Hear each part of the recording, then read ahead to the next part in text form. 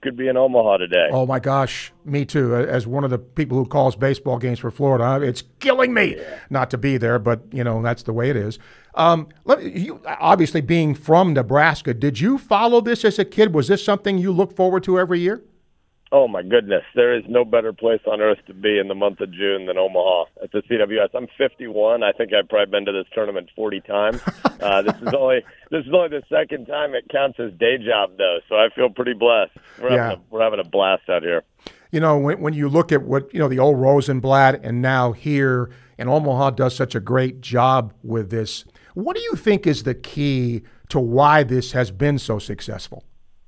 Yeah, it's a great question. So I think your listeners probably know this, given how much of a zealot and an evangelist you are for this tournament. But most NCAA contracts for national championships are let on a 1 or a 5-year basis.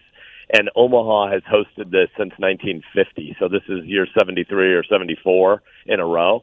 And so what happens is there is a fan base of baseball fans all over America who come here every year, even if their team isn't in it. So, Arkansas, I think, is, currently 4th in the Jello shot competition of the old market area of downtown Omaha. And Arkansas doesn't have a team in the tournament, but their fans just come every year because they've built a tradition. It's family reunion, old home week for people. And so also Nebraska's weather. I think Nebraska and Iowa have the greatest range in terms of sub-zero in January and 100 in July. June is like the last glorious month before it's too hot. So it's a pretty special 10 or 11 days. Ben, your dad, I believe, was a football coach. Was sports important to you growing up?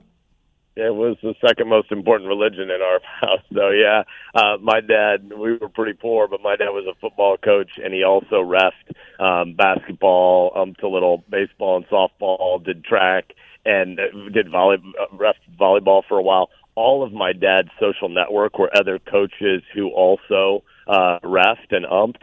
And so every Friday, Saturday night at my house in the kitchen, it'd be 6 or 8 or 10 guys after their sporting events of that week gathering to kind of debrief. So the high church of sport is the second most important religion, but baseball's unique. I mean, you know it, but there's just not a lot of sports where you fail as much as you fail in baseball, and you get up and you dust yourselves off and you go again. I mean, you can fail 70% of the time at the plate, and they still put you in the Hall of Fame. That requires a certain kind of grit among your the culture you build on a team. It's awesome. Since you've come to Florida, you get to play, or you get to see the Gators play in a terrific new ballpark in Condren and watch the grit of Sully's team here. What do you think about, and what do you see when you see this Gator baseball team play? Yeah, so first of all, just naming Gary Condren and all the other folks that invested to make that stadium possible. I mean, we set 2 state of Florida records in terms of attendance for an amateur baseball event over the course of the last month. Scott Strickland, our AD, had a great vision for that park to not fill in the stands down the third base and first base line, because on Tuesday nights you're never going to fill it, and on weekends let's cram them in like you're at Coney Island beach photos from the 1920s. It is a really, really special venue, and Sully, obviously, I could be wrong. You'll have your facts better. I'm only at day 138 in the job, I think.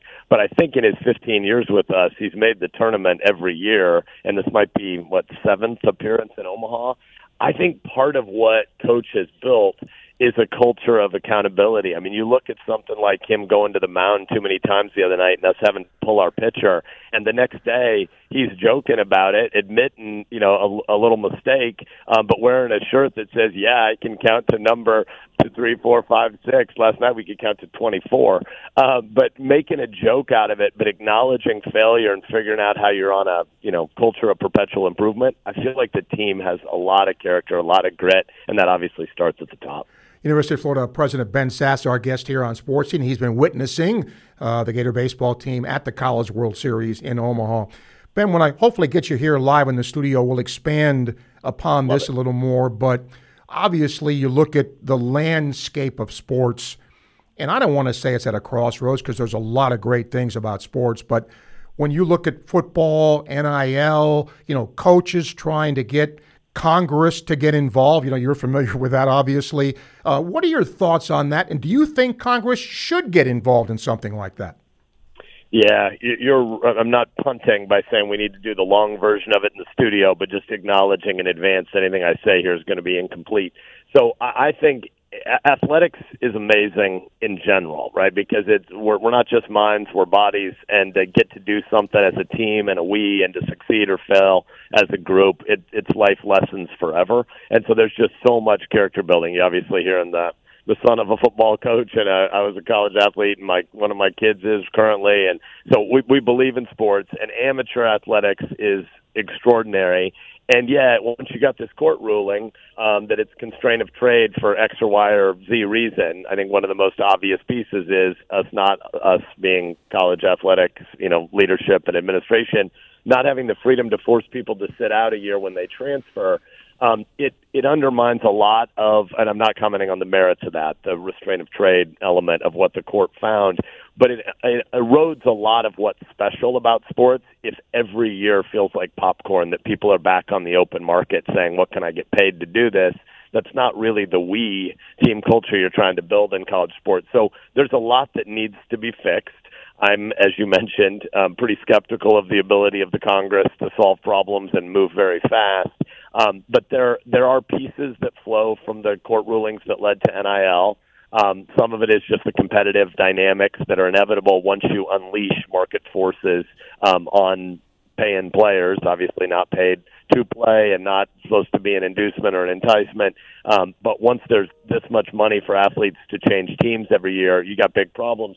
But I think the most fundamental threat to college athletics right now is this legislation in California that may essentially try to create, unionized marketplaces, but without any of the benefits of the way labor relations work in professional sports. So I think we got a lot of problems in front of us.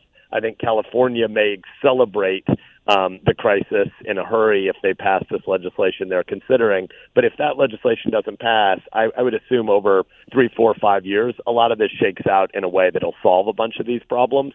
But I'm with you that I don't think it's highly likely Congress is going to come in as a knight on a white horse and fix it all in 6 months. Well, for now, we're going to forget all about that, and we're going to focus on Game 3 tonight. Ben, I appreciate you taking the time to talk to us live here. Enjoy Omaha, and let's see what the Gators can do tonight. Thanks for your time.